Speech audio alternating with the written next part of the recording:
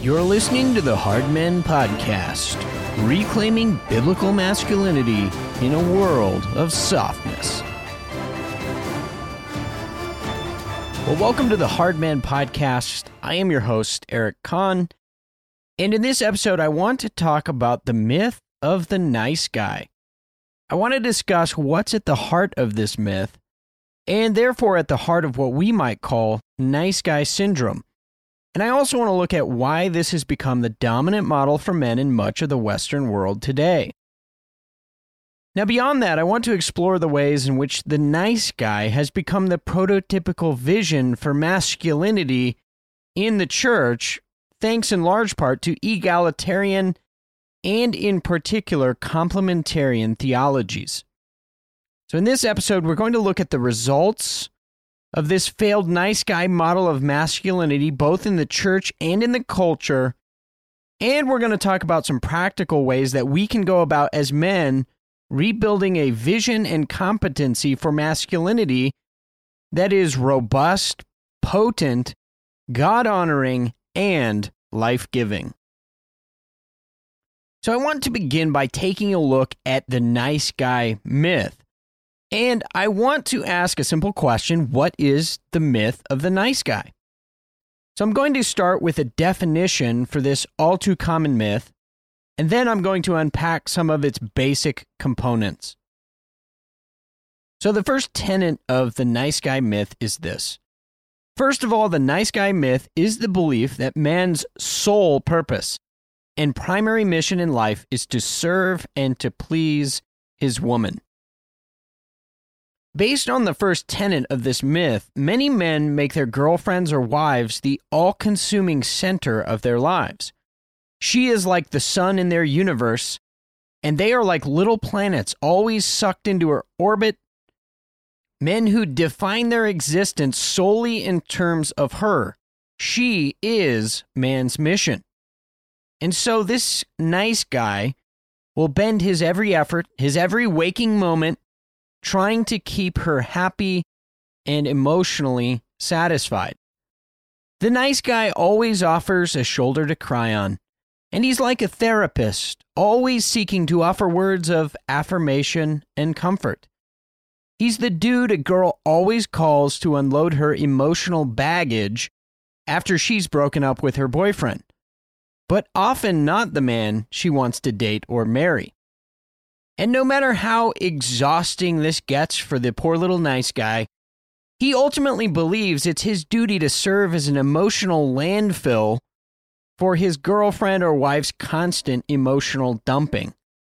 He believes that if he does this enough, the girl will eventually see what a glorious white knight in shining armor he actually is, and then she'll want to be with him. Now, in Christian circles, this first tenet of the nice guy myth is enshrined as a centerpiece of complementarian theology. In this theology, the belief goes like this: men's primary mission is to be a servant leader. This is just another way to talk about a nice, wimpy guy. It's shorthand for his wife's neutered and domesticated manservant. Instead of defining his mission the way God does in Genesis, that of worker and warrior who is taking dominion of the whole earth, complementarian theologians sought to appease feminists in the early 1990s by offering up men as servant leaders who exist exclusively to satisfy their wives' emotional well-being. For more on this theology, I would recommend to you a previous episode that I did on complementarian theology, and I think that'll prove helpful to you in understanding how this theology supports nice guy syndrome. For now, we'll continue to expound on the problems with this view, but I do want to point out this one thing. Far from a Christian conception of masculinity, the nice guy myth is fundamentally a form of people-pleasing. It's what theologians have called fear of man. According to this myth, men make the woman their golden-haired goddess, and they're constantly walking on eggshells to ensure that her capricious emotional state is never disturbed. This is sinful, of course, but also at a practical level, it simply does not work. Men in these types of nice guy roles are notoriously miserable, emasculated, and get this, they are completely detestable to the women who often groom them to be this way. This brings us to the second major tenet of the nice guy myth. Second, this myth holds that if a man can somehow keep a woman emotionally satisfied and relationally secure, she in turn will give him the relational investment and the sex that he wants. This whole ideological framework of niceness assumes that if a man is nice enough, if he's enough of an emotional doormat and a soft-spoken relational pacifier to his wife, well, she'll in return do him the favor of giving him the affection and sexual intimacy he so desperately craves. In his book, No More Mr. Nice Guy, Dr. Robert Glover calls this the covert contract. It's the unspoken principle that all nice guys operate on, and it goes like this. If I do the dishes tonight and listen to her complain about her day for hours on end, while she polishes off a bottle of rosé, well then she'll have sex with me. She'll give me the emotional attention that I want. Again, this is the operating principle for the guy who allows women to emotionally dump on him, the man who refuses to draw relational boundaries that clearly communicate his desires, and the thinking is that this will somehow make her want to be with him, have sex with him, etc. Now, what I want to look at now are some of the particular traits of the nice guy. What is this guy like, and what are the fundamental assumptions that he operates on a daily basis? Now, we've addressed these somewhat, but I want to put it in more bold resolution. The nice guy is fundamentally about these three things. First of all, he's a passive-aggressive invertebrate who does not speak directly about his desires and needs. Instead of clearly communicating to his wife what he actually wants about things like sex, he engages in these covert contracts, and he assumes that if he meets his wife or girlfriend's emotional needs, well, she'll respond with sex. When she doesn't, he pouts, he lashes out, he gives her the cold shoulder, or he looks at pornography. Likewise, he doesn't establish appropriate relational boundaries with his wife, but he allows her to control every element of his life and to steamroll him as a man. By way of contrast, I want to ask, what would a hard, masculine man do? Well, he would do this. He would say to his wife, I want to have more sex. I want to have sex this afternoon. I want to have more enjoyable sex. He'd be direct about his desires and needs in a relationship, and he would not tolerate being trampled. In other words, he would be a man who sets firm relational boundaries.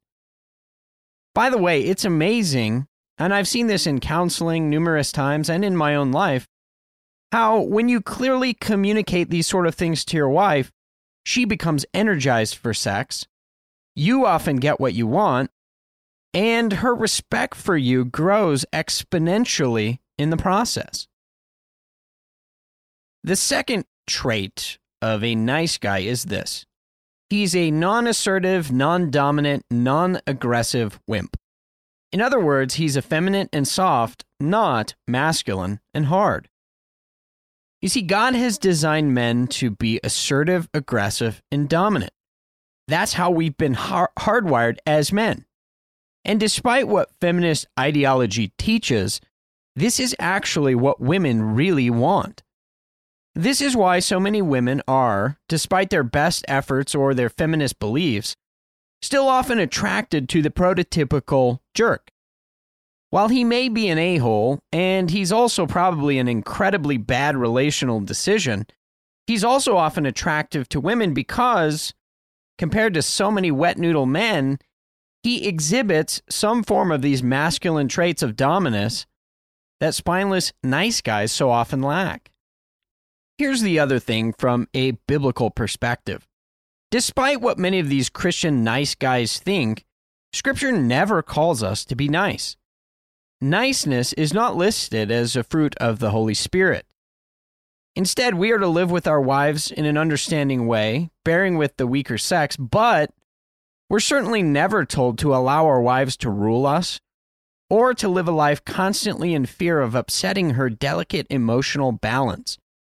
In fact, this nice guy spinelessness is what got Adam and Eve kicked out of the garden in the first place. It's a sinful disposition to be repented of, not a way of life to be embraced.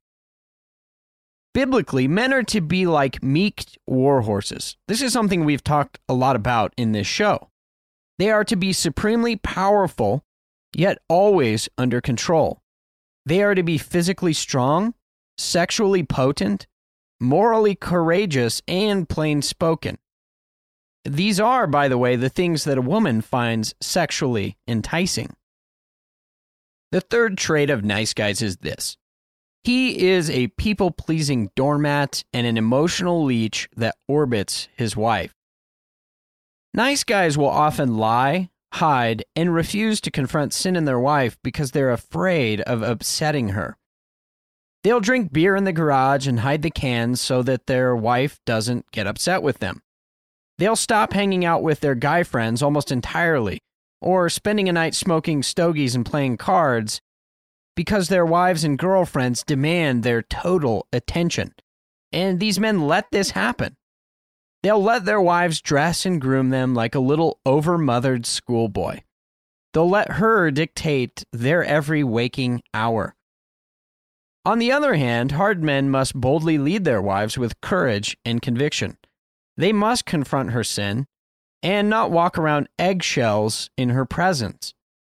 These men, need to order their households well, and their primary mission is to take dominion and to please the Lord, not, ultimately, to please their wives. She cannot be the little god on the pedestal of their life. Sure, these men will prioritize family time, but they'll also understand the importance of masculine friendships and activities. They do not let their wives dictate their apparel, grooming, or facial hair length. The next thing that I want to do is take a look at the results of this myth, both in the culture and in the church. So I want to ask this question. Is the nice guy myth an effective strategy for men? Does it make men or women happy? Well, the answer to this question is a resounding no. This myth produces men who are neutered, wimpy, and often people-pleasing parasites. Their girlfriends and wives usually feel smothered around them, they're annoyed by them, and they're often relationally frustrated when they realize they've essentially married a woman.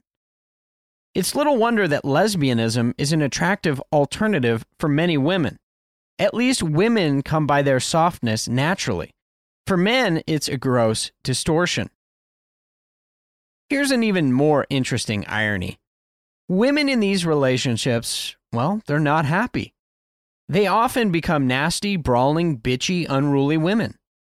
This isn't all that surprising, given that women are designed by God to be under the headship and rule of their husbands, a task that requires not softness, but hard masculinity.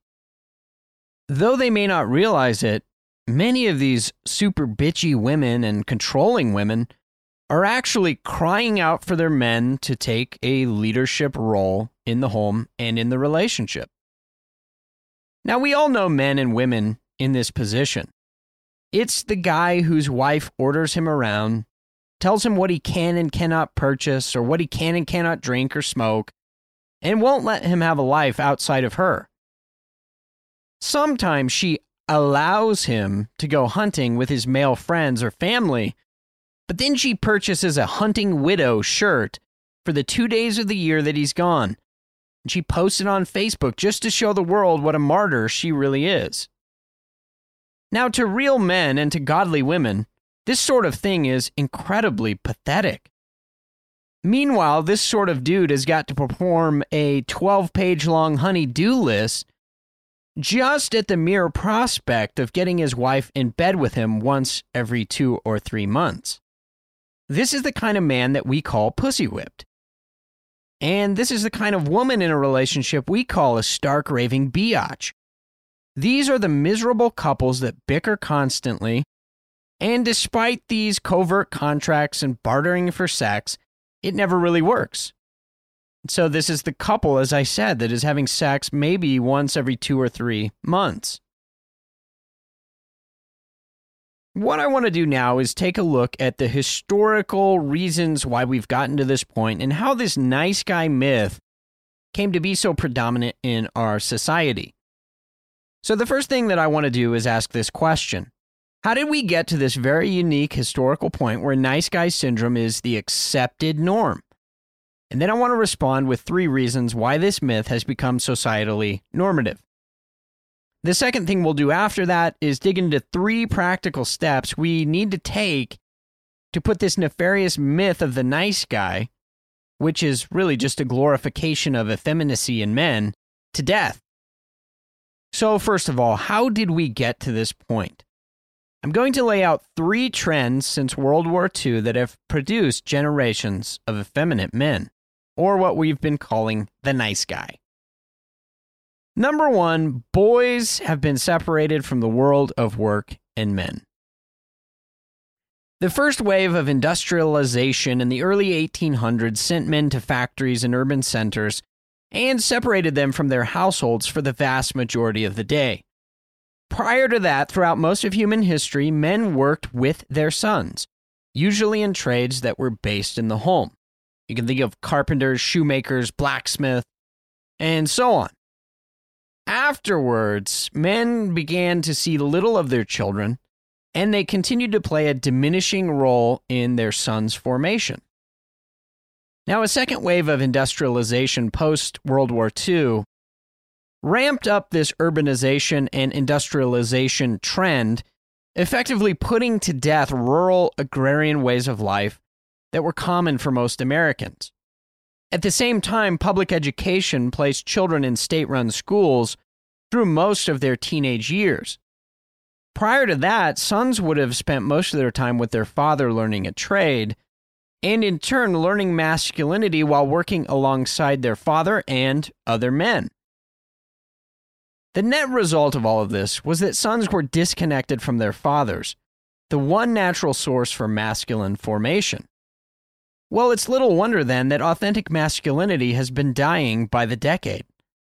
Fathers went to an office or factory and were dislocated from their sons during their most formative years. At one time, it was believed that fathers were the primary source of discipleship for young boys, both in work and morality. But now, a boy's formation is seen as falling predominantly under the purview of the state and women. The second trend since World War II is this. Boys have been raised and educated exclusively by women. Since formation was no longer happening at work with fathers, it is important to see where it was happening and by whom. It was happening in secular schools and, again, predominantly by women. No longer were boys learning how to be a man from men. They were learning how to be a man from women. And this is where the myth of the nice guy comes from. Mostly what these women have done is teach our boys how to please women. It's masculinity from a feminist perspective. Rowdy little boys are told to sit still and act like girls for 7 or 8 hours a day in the classroom. And if they can't do that, well, then we give them drugs to try and calm them down. Aggression, dominance, fisticuffs, physicality, and sexual energy are stamped out at all cost because they're seen as dangerous. And boys are overly mothered. They're underfathered and consequently very effeminate. Now, number 3, radical feminism has made war on masculine virtues and competencies. The rise of radical feminism in the 20th century has led to an all-out war on masculinity.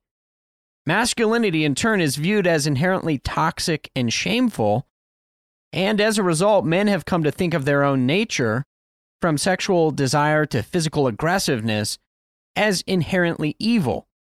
They're told to suppress it, be ashamed of it, and spend a lifetime atoning for it. Not helping matters at all, the church has largely embraced feminist tendencies, even in places where it has not fully embraced feminist ideology. One example of this trend is how many Reformed pastors, men like Mark Driscoll and Matt Chandler, will preach hard at men's sins, but not at women's sins. The assumption underlying all of this is that men are inherently sinister and seek to defile women, while women are by nature illustrious maidens of virtue. They're pure and undefiled until these nasty men get involved.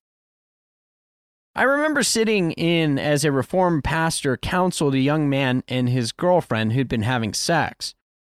The pastor spent the whole time shaming the man for, quote, taking advantage of this innocent young girl, and he spent exactly no time addressing her behavior. He said to the man, "How dare you take advantage of her? Do you think she wants to have sex with you? Of course she doesn't want to. You're the one who's forcing her to do it." The sheer stupidity of that logic has stuck with me for some time. It's this notion that teenage girls don't want sex just as badly as men do, they aren't by nature sinners, and that it's fundamentally men who go about corrupting these innocent maidens. Well, it's no wonder, given all this, that masculinity is sort of a dying breed, and the nice guy syndrome has been on the rise. What I want to do now is look at the ways in which we can escape this myth of the nice guy. After all, what good is a diagnosis if you don't have a cure? So I'm going to end this episode by delving into 3 things that must be done if we are to reverse the curse of the nice guy myth. And each one of these, you'll notice, is a way to address these historical trends that have led to the feminization of our boys and men, and are the reason why we are where we are at this moment in cultural history. So number 1, what can you do? You can do this. Sons need to work alongside fathers and men in household-based economies. If we are to begin anew training our sons to be masculine men, it must be the fathers who take the responsible initiative. Mothers obviously do a lot, and they can and they should, but they should not ultimately be the teachers for boys of masculine virtue. First, this means fathers must be around their sons on a daily, ongoing basis, not just an annual hunting or fishing trip. This sounds foreign to our ears, but it was once common practice. You see, the reality is you cannot invest quality without quantity of time spent together. Just consider the number of conversations the father in Proverbs has with his son, and you'll quickly realize that massive body of wisdom could not have been transferred from father to son in 30 minutes of interaction at the end of the day. No, instead they were walking, talking, working side by side, and together all day long. This means as Christian fathers, we need to find creative ways to restore our productive property to the household. And actually, I believe we have a great opportunity to do this during the COVID crisis, which has forced many companies to allow home-based or freelance work. Instead of working for others away from the home, we as fathers need to invest in starting small businesses, in homeschooling, and finding ways to bring work back into the home where we can work alongside our sons. Now, all of these things allow us, homeschooling, small business, to spend the day side by side with our boys. It means our plans for cultural dominion must include Christian-run businesses that operate adjacent to churches and that preach and teach the whole counsel of Scripture. I'll give just one example of how this can work from my own life. I caught this vision for household-based business years ago while working as a writer and editor in corporate America. And it was actually Wendell Berry who clued me into this feature of how society has shifted away from fathers in the home to fathers in the factory. I slowly began building contacts in the industry I was working in, as well as experience, with the goal that one day I could work from home running my own freelance writing business. Now, I'll be honest, it took several years, but by God's grace, it has become a reality. As a result of this, I am able to spend the bulk of the day in and around the home with my family and sons. I'm able to discipline, teach, and work together with my boys on an ongoing daily basis. Now, for others, it might mean taking your 10 years of experience as a welder, a construction worker, or an HVAC repairman and starting your own business. Yes, it's true, it takes an insane amount of work, but it is necessary if you're serious about passing on authentic, biblical masculinity to your sons. Second, fathers and men need to be heavily involved in their sons' education and rearing on a daily basis. Now, this is closely related to household-based economies. And as I talked about in a past episode, I am a firm believer in homeschooling, that Christian children need a Christian education.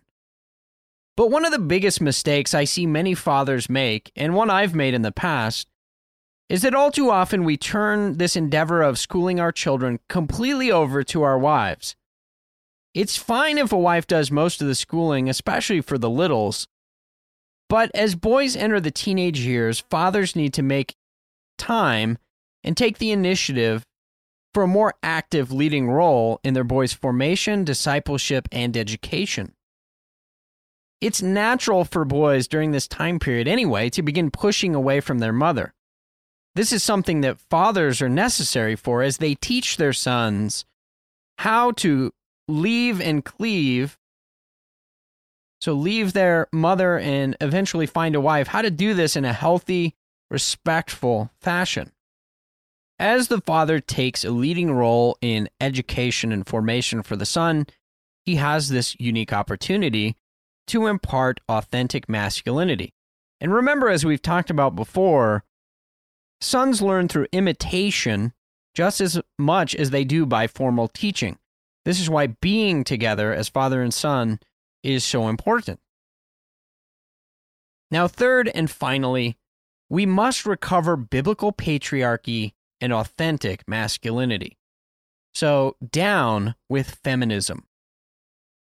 If radical feminism is the disease that has given rise to the nice guy, and I believe it is, then robust covenant-keeping patriarchy and hard masculinity is most definitely the cure. Fathers need to take a leading role in teaching and instilling these twin virtues in their warp and woof of their family life.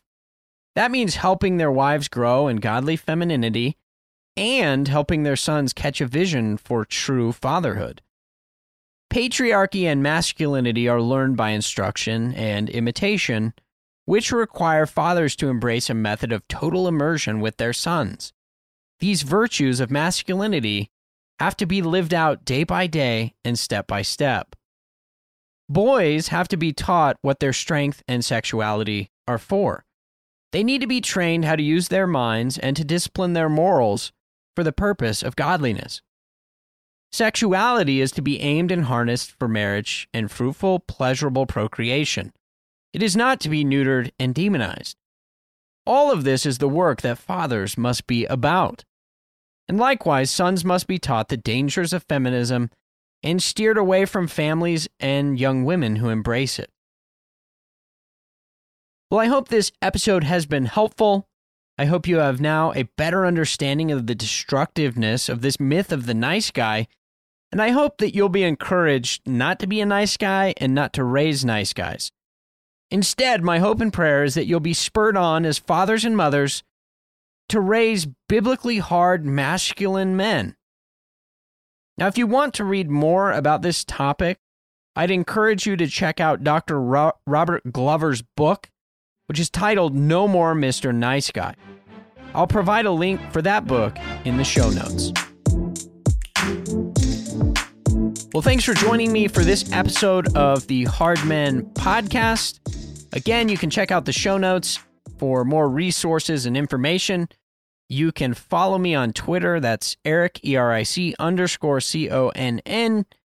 And by all means, please support the work on Patreon as I am seeking to produce more and more podcast material. to write books and field guides for men seeking to train their sons and other men in the war of the Christian faith. Until next time, men, stay frosty, fight the good fight, act like men.